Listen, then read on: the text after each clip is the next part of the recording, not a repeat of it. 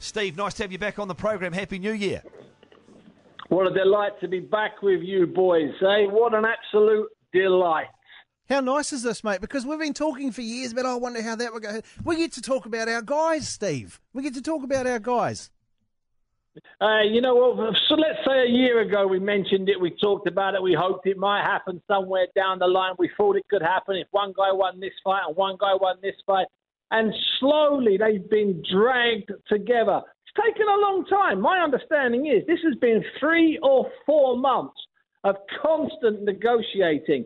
And despite what you might have heard over the last 2 or 3 weeks, this fight was not easy to make. It's not as sensible boxing as it should be. And my understanding is, even a week ago, this fight wasn't made. And I was talking earlier on the BBC, and I don't know if you guys realise, but Joseph Parker was up in a plane about 6 days. What did he take, a Zeppelin to get here?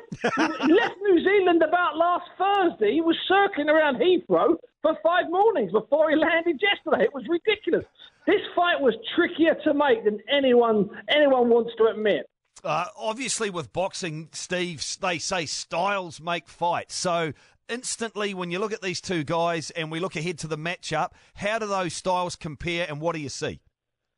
Well, I tell you what I see. I see 2 guys that can be hit. I see 2 guys that have got good jabs. I see 2 guys that achieve some stuff as amateurs. And I see 2 guys who both are completely convinced they can win. They're unbeaten. That's rare. It's the first time 2 men with a version of the world heavyweight title who are both unbeaten have met each other since Mike Tyson took on a guy called Tony Tucker in Atlantic City. The Hilton in Las Vegas in 1987. And what's going to happen here is this fight's going to be won. It's going to be won by the man who uses his brain rather than his brawn. Now we know Joshua's slightly bigger and slightly heavier and slightly taller, but that will not be such a great big factor on the night. This fight's going to be won by a boxer that can use his brain. And I've seen enough of Joseph Parker in those 12-round fights we've been talking about for the last 18 months to convince me that he might have the better boxing brain of the 2 of them in the ring on the night. Steve Bunce is with us. So when you talk about boxing brain, what do you mean by that? This is what, the ability to cut someone off, to know when to come in or whatever? What do you mean? It's the ability to know you've got 12 rounds, 36 minutes, and you don't have to finish it inside the first 4 minutes. You don't need to go back after 2 rounds, cut, bruised, and even if you've got the guy hurt, you can take your time, take a step back, show a shot, not throw it, maybe lead with a jab. Parker's got a terrific jab, and we're going to have to see that because these 2 are not going to, underneath the roof, the canopy of the Principality, the old Millennium, and I like the Millennium name better than the Principality. There's going to be 80,000 people in there, or 79,000 people, okay? And they all want blood. They all want knockouts. No, this fight is going to require a bit of intelligence. Joshua's got some, don't get me wrong, but so has Parker. And I'd just like to see it be a little bit cagey. I mean, I'm probably not exciting fans by saying that, but it will at some point explode. It will at some point.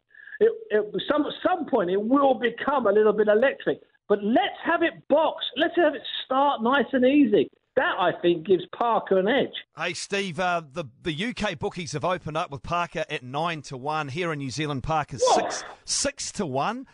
Joshua's paying next to nothing. Do you think the bookies may have this one wrong? Yeah, listen, I think, listen, you've got to fancy Joshua. It's hometown for Joshua. He's on a run. He feels he's indestructible. Perhaps the event will get to Parker. But 9-1, that's harsh. I've got to be honest with you. That's harsh. That's a good bet at 9-1 because, you know, he should be a lot tighter and a lot closer. And I'll be honest with you. I bet you those odds have been slashed massively the closer we get to fight day. And in fact, we might start to see that when they're drawn together tomorrow at the first press conference.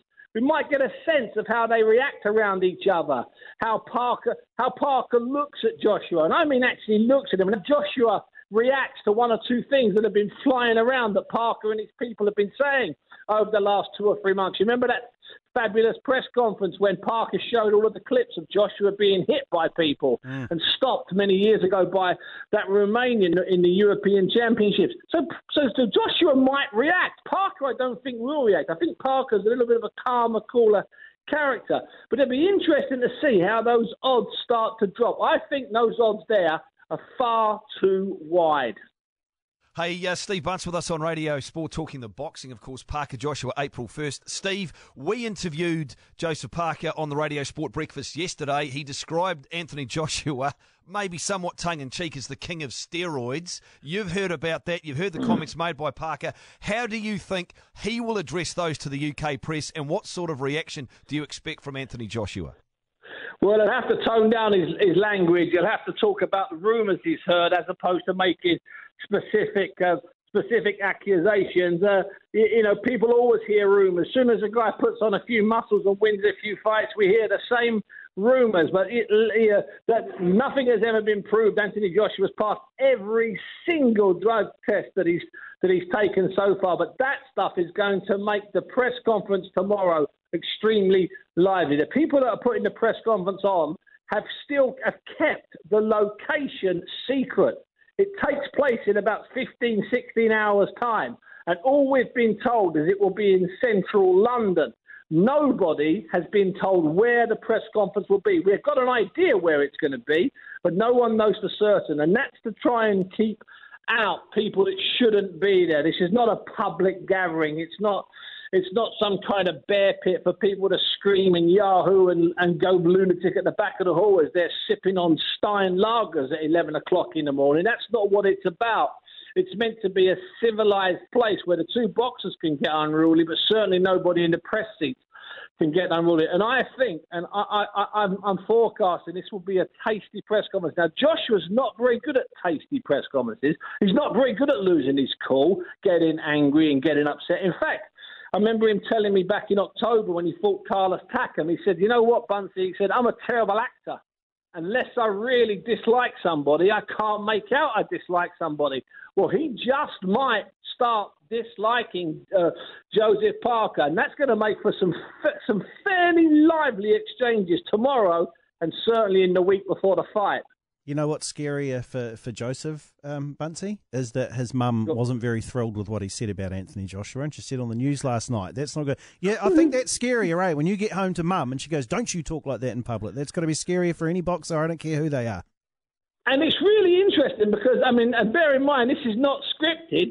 Anthony Joshua's mum, the second part of that conversation I had with him about him being a bad actor, is that pleases my mum because she doesn't want me to badmouth anybody. So the two mums have got something in common. Perhaps they can sit down after the fight and have a sherry. So who do you think also... Now, the neat thing about boxing is that other guys love to wade in with their opinions. I'm sure Tyson Fury's going to have one. Deontay Wilder's probably going to have one there as well. Tyson Fury, what do you imagine his angle is when he comes in on this? Well, I would imagine Tyson Fury is pig sick, and I mean pig sick, that he didn't get to Parker first. Because if he'd have managed to get to Parker, he could have, in theory, got some revenge for Parker beating his cousin and his closest friend, Hughie Fury, back in September. And then he would have also improved his chances, enhanced his chances of getting to Joshua if he could have beaten Parker. So I'd imagine he'll be upset. But Tyson Fury will do his normal thing. They're both bums. They're both beach body, beautiful bums. I'd beat the pair of them, even though I'm 7 stone overweight, and I'd beat them with one hand on the same night. All the usual stuff that we like from Tyson Fury. Bizarrely, away from all of his lunatic comments, Tyson Fury's a really thoughtful, nice fella. Hey, Steve, we appreciate you bringing that bronze beach body of yours to our program once again. Well, hey, listen, one day I'm going to do this show one day in my Speedos and nothing else, and I'm going to do it live. Always a pleasure. Thank you very much, Steve.